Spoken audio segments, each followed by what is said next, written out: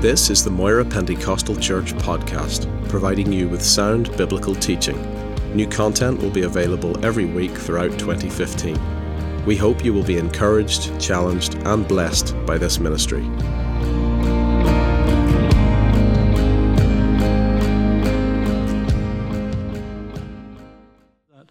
We'll read a couple in a moment or two. But in a court of law, a man must present his case.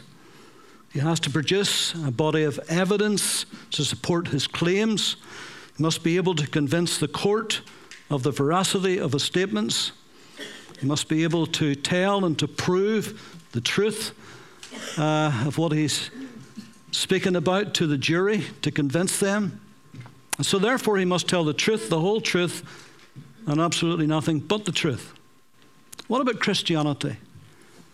Can we present a claim, a case for Christianity that any reasonable, open-minded person would be willing to accept? What would be our evidence? What would be our testimony to that? What would be our reasons to believe? First of all, I think we should start at the credibility of its founder. Every religion, every faith has got a founder. Christianity obviously is founded upon Jesus Christ. Why is he different than all others? How come that after 2,000 years, he's still the most popular religious figure in the world? Why is that?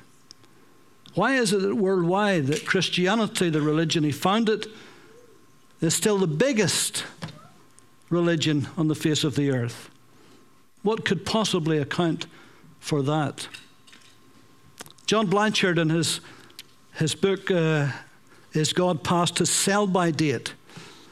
Blanchard has some great titles for his books. One of his best books is Does God Believe in Atheists? Which I think is just a great title, isn't it? He said on the 11th of October 1999, the world population officially reached 6 billion. It's now near 7 billion today, bringing the running total of human beings in history to about 60 billion. The overwhelming majority of these are now unknown. Some had localized or temporary influence, but comparatively few had a major effect upon human history. But nobody has left a deeper mark on the human culture than the subject of the essay for which I have quoted, Jesus Christ of Nazareth. He was born in Israel about 2,000 years ago. The noted American historian Kenneth Scott LaTourette wrote, Jesus, the seeming failure, has had more effect on the history of mankind than any other of its race who has ever existed. While even a skeptic like the novelist H.G. Wells admitted that Jesus was easily the dominant figure in history and that nobody could write the history of the human race without giving Jesus the first and the foremost place. These testimonials become all the more remarkable in the light of the following facts. His exact date of birth is not known, yet human history is divided into the years before he was born and those since then. He never wrote a book, yet more books have been written about him than any other person, and the demand for more seems insatiable. He never painted a picture, composed any poetry, or wrote any music, yet nobody has inspired more paintings, poetry, plays, songs, films, videos, or other art forms. One film based entirely on his recorded words has been produced in almost 500 languages and has been already seen by more people than any other in history. That's the Jesus video, by the way. He never raised an army or led an armed rebellion, yet millions of people have laid down their lives in his cause, and thousands still do every year. Except for one brief period during his childhood, his travels were limited to an area about the size of Wales. But today his influence is literally worldwide, and his followers form the largest religious grouping the world has ever known. His public teaching lasted only 3 years and was restricted to a few parts of one of the world's smallest countries. Yet today, purpose-built satellites and some of the world's largest radio and television networks beam his teaching around our planet. He set foot in just 2 countries. Yet today, an organization committed to his cause flies regularly to more countries than any of the world's commercial airlines. He had no formal education, but thousands of universities and seminaries and colleges and schools have been founded in his name. During his lifetime, he was virtually unknown outside his own country. Yet, in the current edition of the Encyclopedia Britannica, the entry under his name runs to some 30,000 words. C.S. Lewis said he was either a liar, a lunatic, a legend, or he was indeed the Lord. We have no evidence that he ever lied. Certainly wasn't a lunatic. He was the sanest man that ever walked the planet. We know he wasn't a legend because historians wrote about him, Josephus and others. So that must mean there's only one thing left. He was and is the Lord. He walked on water. He raised the dead. He multiplied bread and fish. He calmed the storms. He did so many miraculous things. His conception was supernatural. His death was unique. His resurrection was miraculous. His life was unparalleled. Think about his claims. He said, I am the bread of life. I am the water of life. I am the light of life. I am the way and the truth and the life. I am the resurrection and the life. No one else could make those claims. And by his action and by his words, he declared himself to be God. He received worship and praise and adoration unto himself. Not even the angels would dare to do that. But he did it. He claimed that he was pre-existent. Before Abraham was, I am. He claimed that he and the Father were one. He said that expressly. I and the Father are one. He claimed that he was the revealer of the Father. Philip said, show us the Father and it will be sufficient. He says, have I been with you so long a time that you have not known the Father? He that has seen the Father has seen me. He claimed equal glory with the Father in John 17. He prayed that his disciples would be with him and that they would see him in his glory which he had with the Father before the world began. Think of his spoken word. He cursed the fig tree. He calmed the storm. He raised the dead. All by simply his spoken word. And so the credibility of our founder is tremendous. It is indeed unparalleled. There is no other religious leader that this would even come close to. And so we're on safe ground tonight. And then by the reliability of its word. All the great religions have all had their sacred writings and teachings. But how reliable are they? Could we trust them? What did they produce? Can they be proven? Can they be shown to be real? With regard to their geography, their history, their archaeology. Think of Mormonism, for instance. You know, with all the claims that Mormonism has made, they could never, ever prove any of it through history or geography or archaeology. Can't be done. Why? Because it's not true. It's not real. Many of the ancient locations that Luke wrote about in the book of Acts has been identified through archaeology. In fact, in all 32 countries, 54 cities, 9 islands, all mentioned by Luke without error. So we can trust these writings. They're accurate geographically, historically, and archaeology, again, is finding them true to this day. The Bible has continuity, it has got unity. Written over a period of 1,500 years or so by 40 different writers. most of whom never met, living in different generations. And yet there is a central theme that runs from Genesis to Revelation. No other writings has ever been able to do that. Only this book. Historians, archaeologists have repeatedly found its truths to be accurate.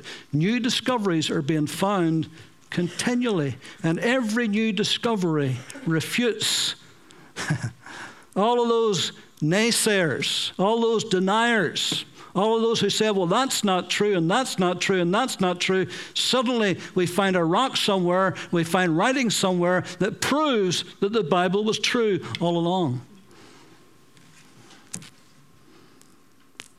What about science? Science is often used today to reject the Bible. Isn't it interesting that most of the great scientists of old were believers? And it was because of the Bible that they followed the trail of science. And today it seems to be the opposite. Although the Bible is primarily a spiritual book, a moral book, no question about that, yet if it's God's own word and we claim it to be, then it must be scientifically true as well. Now, the Bible doesn't really use scientific terms, but that doesn't mean that it's non-scientific. One writer puts it this way. He says, suppose you were enjoying your Christmas dinner and someone asked if you would like some more. Well, in scientific terms, you might say this: gastronomic satiety admonishes me that I have arrived at a state of deglutition consistent with a dietetic integrity. That's a mouthful, and I'm not going to repeat that. Which simply means, no thanks, I've had enough. And so the Bible, even though it's not written in scientific terms, yet it does make some scientific statements. So what are some of the things that we find in Scripture that has proven science to be true? Up until the 17th century, and that's not a long time away, but up until the 17th century, man had no idea how rain was formed and how rivers and streams provided a continual cycle of water to water the earth. They had no idea. They wondered. And in the 17th century, hydrology was discovered, the science of it all, which is really basically three things: evaporation, transportation, and precipitation. The seas, by the sun, get sucked up and they form clouds. Evaporation. Transportation, the winds blow them to the high areas of the earth, to the mountains and to the hills. And then they burst there. Precipitation, rain. Sometimes, actually, if it's high enough and cold enough, it turns to snow, and it lies there to the summer, and then it gradually melts. Forms streams, it forms rivers. The rivers and the streams, where do they flow? They flow into the sea, and then the sea evaporates, and the whole cycle begins all over again. So what do you say? That's obvious. It wasn't obvious to the 17th century. Man hadn't got a clue. Ecclesiastes chapter 1, listen to what it says, verse 7. All the rivers run into the sea, yet the sea is not full. Why is that? Evaporation. To the place from which the rivers come, there they return again. Now, of course, Solomon was the wisest man that ever lived. But he wasn't a scientist. But somehow or other, by the inspiration of the Holy Spirit, he knew that. In Job 36, I'll just read a couple of these selected verses tonight just to give you a little bit of an idea.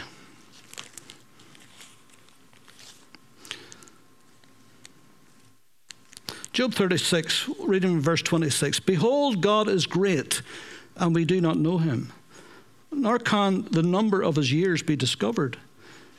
For he draws up drops of water, which distill as rain from the mist, which the clouds drop down and pour abundantly on man. You see, there it was there all along. Indeed, can anyone understand the spreading of the clouds, the thunder from his canopy? It was there all along. If only they had read the Word of God, they'd have got a head start. But it wasn't until the 17th century that all began to make sense. Meteorology. Galileo discovered in the 17th century again that the major wind currents of the world followed well-defined circuits.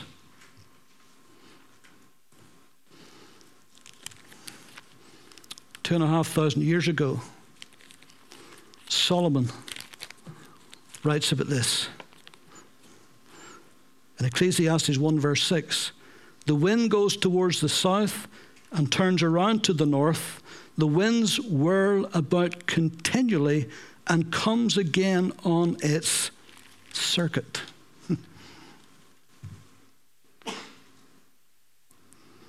Somehow or other, without the science that we have today, without the accoutrements that we have in science today, somehow or other, they knew that by the inspiration of the Holy Spirit.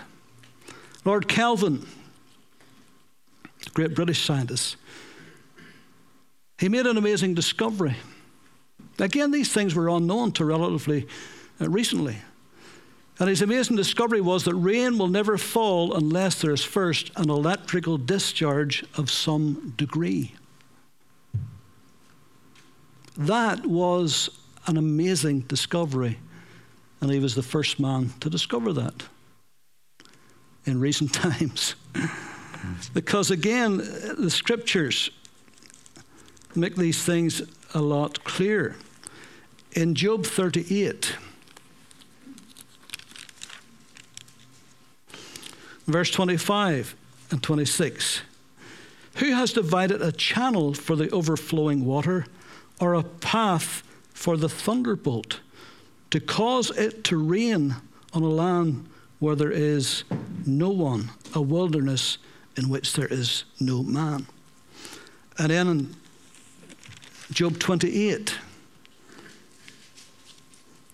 verse 26, when he has made a law for the rain and a path for the thunderbolt. There's your electrical charge. Psalm 135 is a clincher.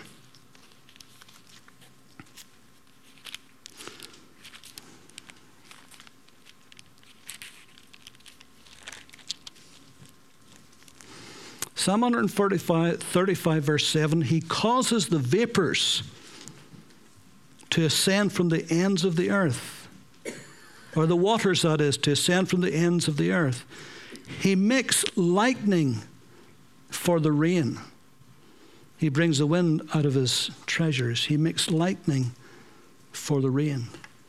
So all along, right there in Scripture, we see that it's written for us. And it took all of those years for modern man to find it. In astronomy, for thousands of years, men have tried to count the stars. Apprentice said that there were 1,022 stars. Ptolemy said there was 1,056. Kepler said there was 1,055, and he's very definite about that, until Galileo and others came along with telescopes, and they discovered that they couldn't count them. And now in our modern age, with Hubble telescope and massive land-based telescopes, we have found that our Milky Way galaxy has at least somewhere between 100 and 200 billion stars. And that's only one galaxy out of billions upon countless billions. No wonder the scripture in Job No wonder the scripture in Jeremiah 33:22 says the host of heaven cannot be numbered. And yet the Bible says that God numbers the stars. He numbers them, but we can't number them. Something else about the stars astronomers have recently discovered: that every star is different. Every star has got its own peculiar signature. Every star has got a radio signal. I read just relatively recently where one of these top astronomers said that if we could record all of the individual signals coming from the stars and put it all together, he said, this was his own word, it sounded like a celestial orchestra. I wonder, is that what God meant in Job 38:7 when he said, where were you when the morning stars sang together? Maybe that's God's celestial orchestra. Amen. Apostle Paul was a theologian. He wasn't a scientist. He was a smart man, but he wasn't a scientist. And in 1 Corinthians 15, when he's the resurrection chapter, and he's likening our bodies and so forth, he says, verse 40, he says, there are also celestial bodies and terrestrial bodies. But the glory of the celestial is one, the glory of the terrestrial is another. There's one glory of the sun, another glory of the moon, and another glory of the stars. For one star differs from another star in glory. Whether he fully understood, he maybe was thinking of brightness. And that's obvious when you look at the stars, you can see that. Some are different colors. But not only are they different that way, but every one is uniquely different. Every one has got a different signal to it. And we're just now discovering these things. There's a time when men thought the earth was flat. The Hindus believed that it was held up by elephants. Isaiah 40, verse 22, talks about the circle of the earth. How did anybody 700 years before Christ know that there's the circle of the earth? How did they ever know that? Written by the inspiration of the Holy Spirit. And Job writes in Job 26:7, it says, he hangs the earth upon nothing. That's amazing, isn't it? Here we are, spinning in this globe we're on upon nothing. Biology, 1628, William Harvey discovered the circulatory system of the blood, showed that the blood was the key to life. Moses wrote in Leviticus 17:11, the life of the flesh is in the blood. And we're only now discovering how important our blood circulatory system is to our whole bodies.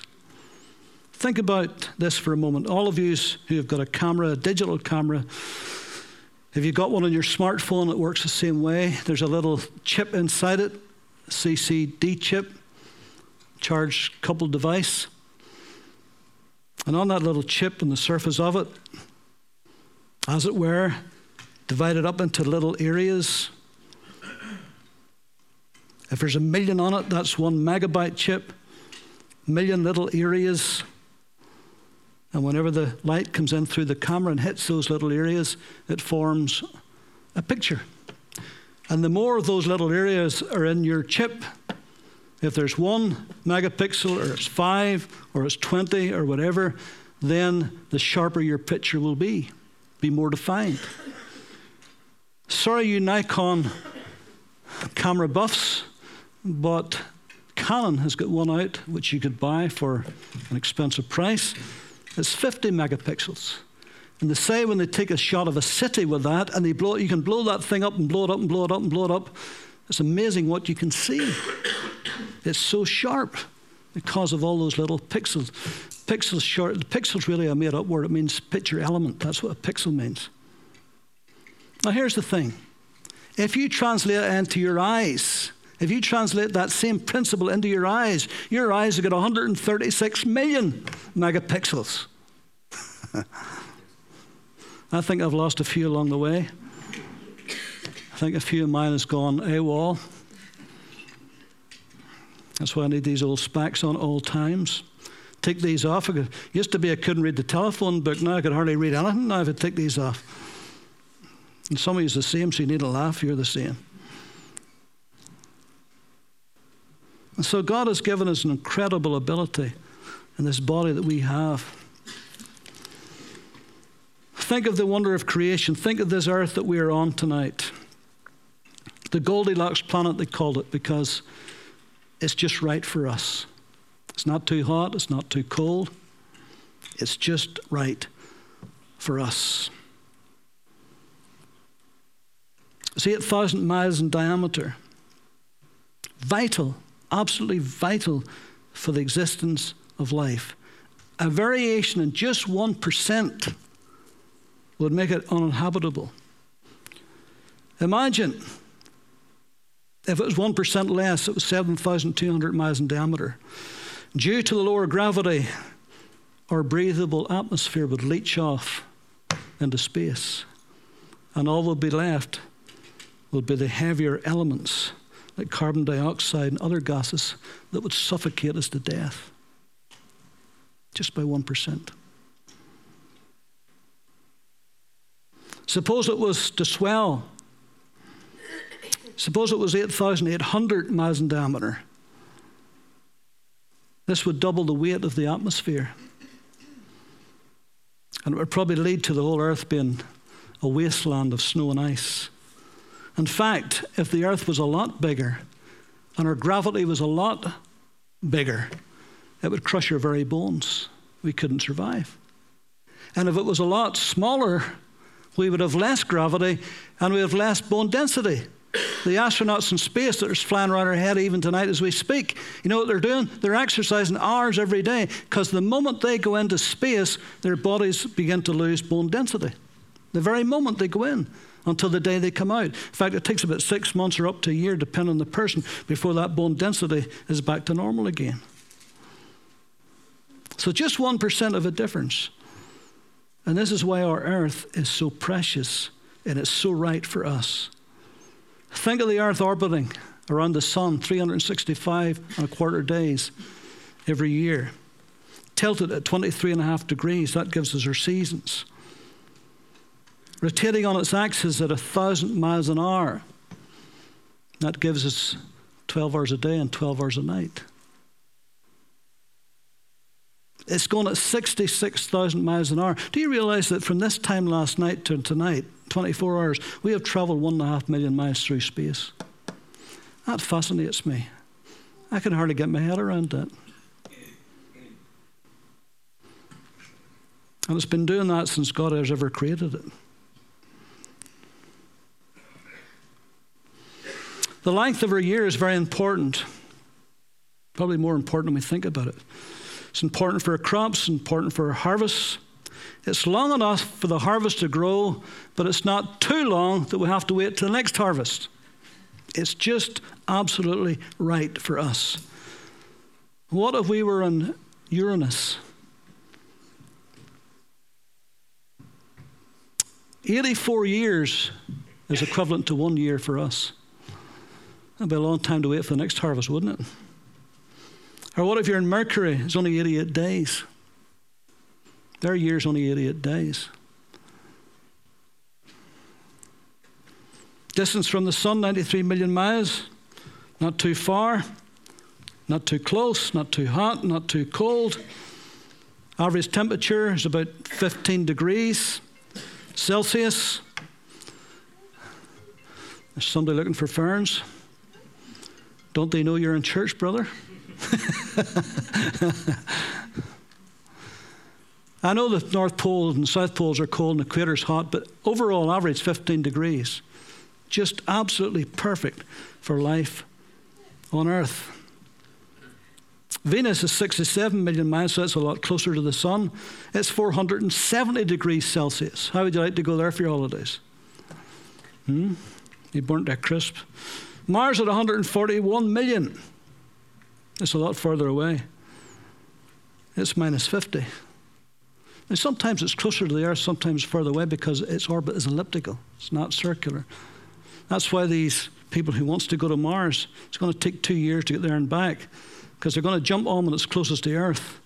And then they're going to go on a way out. And then when it comes back close, they'll jump off. That's the plan they have anyway. But just a few degrees more would be disaster for us. That's why the scientists today are so worried about, they keep talking about this global warming business, and they say if the earth just heats up another 2 degrees or 3 degrees or 4 degrees, and it's true, another 3 or 4 degrees, we would be in serious, serious trouble.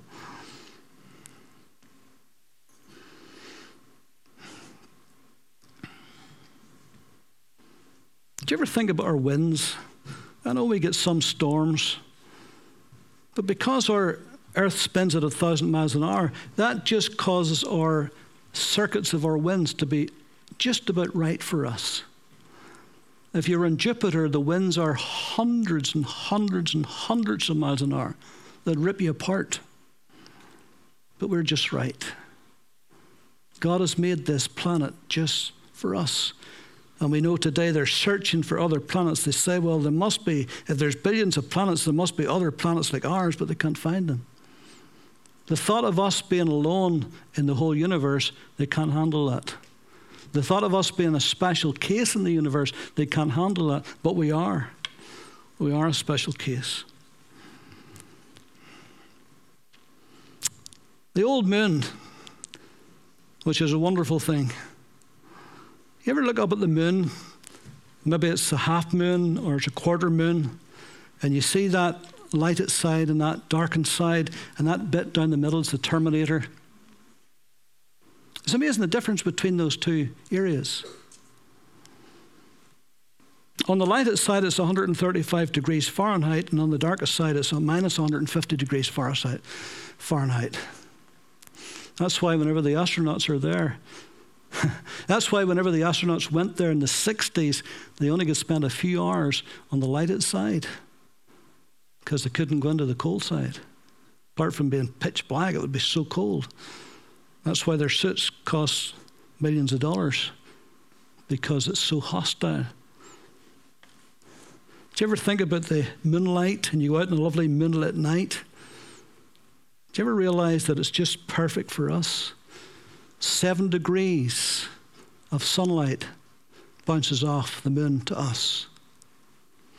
If the moon was Venus, it would be 10 times that. It would be over 70 degrees of sunlight just bouncing off. We couldn't stick that, sure we couldn't. But it's just nice. Moonlight is just right for us. And the Bible says that God has set the sun and the moon and the stars to lighten the earth. Do you ever consider that our point in the Milky Way, that we're 3/4 of the way out and we're in a spiral arm? If we were closer to the middle, you wouldn't have one sun, you might have 100 suns around you, and we'd be scorched to death. Imagine if there's 2 suns. Imagine that if there's 2 suns. Well, only one sun, thank God for it. We're just exactly where God has placed us to be, just right. The moon is a perfect reflector.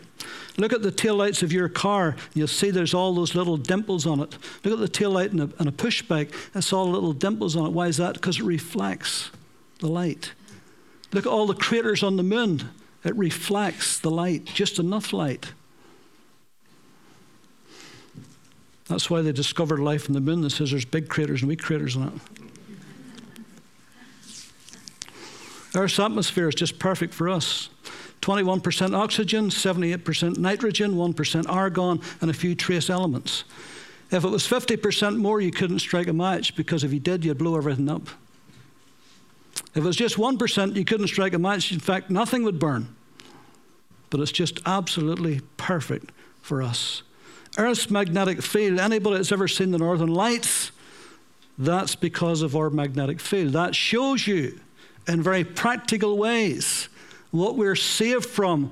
All of that sun's energy, all of those protons that are coming from the sun, all of that photocells that are coming from the sun that would radiate us, if it wasn't for that magnetic field that bounces that away.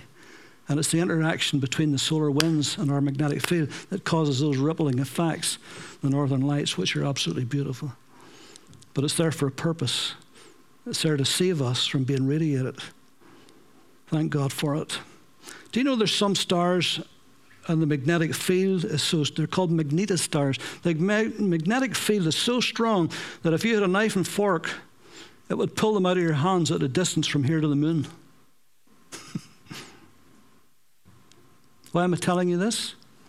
To show you that this earth, which is God's footstool, is made specifically and particularly and only for us human beings to live on. The Earth's oceans are God's central heating system for this world, particularly the Gulf Stream. The Gulf Stream comes, by the way, do you know it comes down the Southern Ireland, right around the coast of Kinsale? You can get shark fishing down there.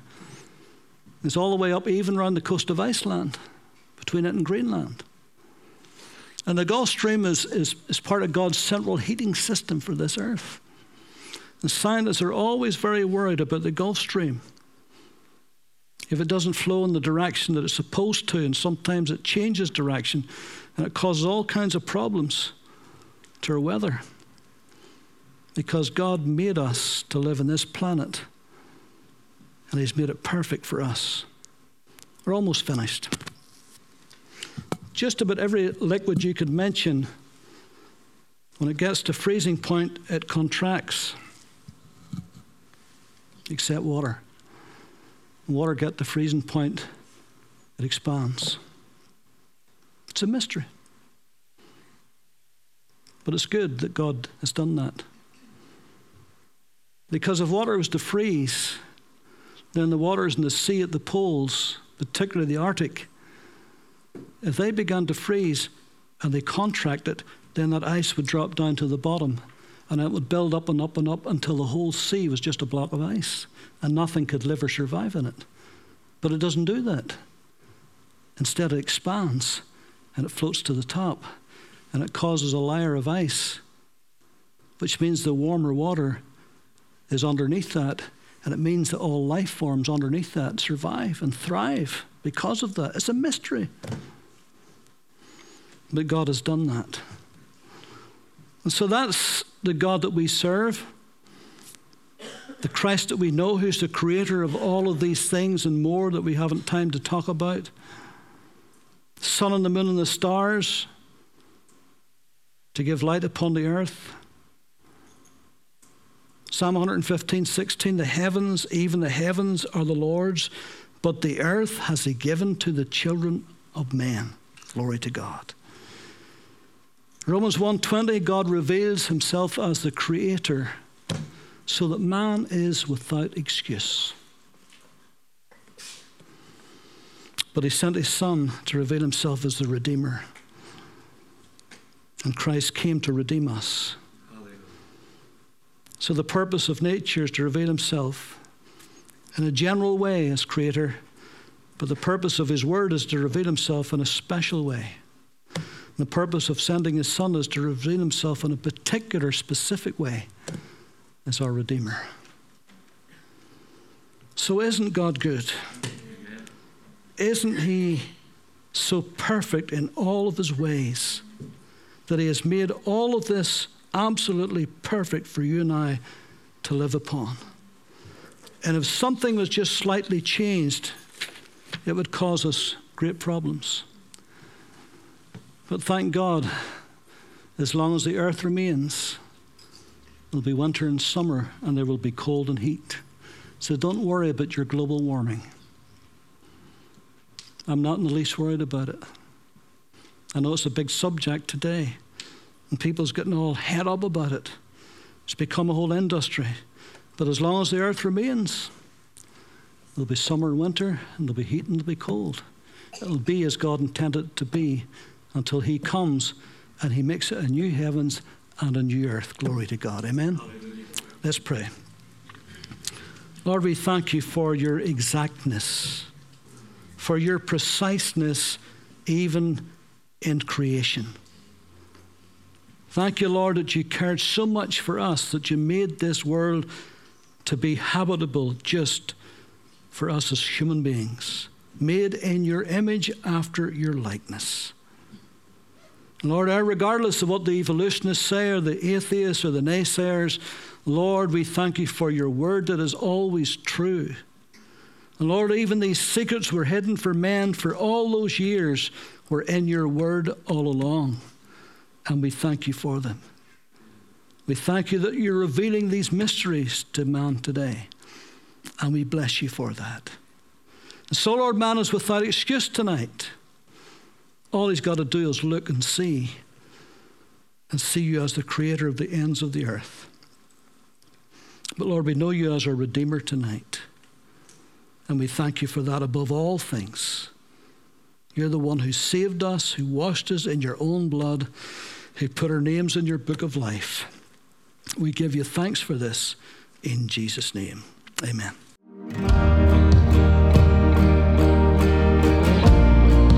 Thank you for listening to this podcast. You can also watch the Sermon of the Month video at youtube.com/Moira Pentecostal, or download the sermon video through our iTunes video podcast. For more information, visit us at www.mpc.org.uk.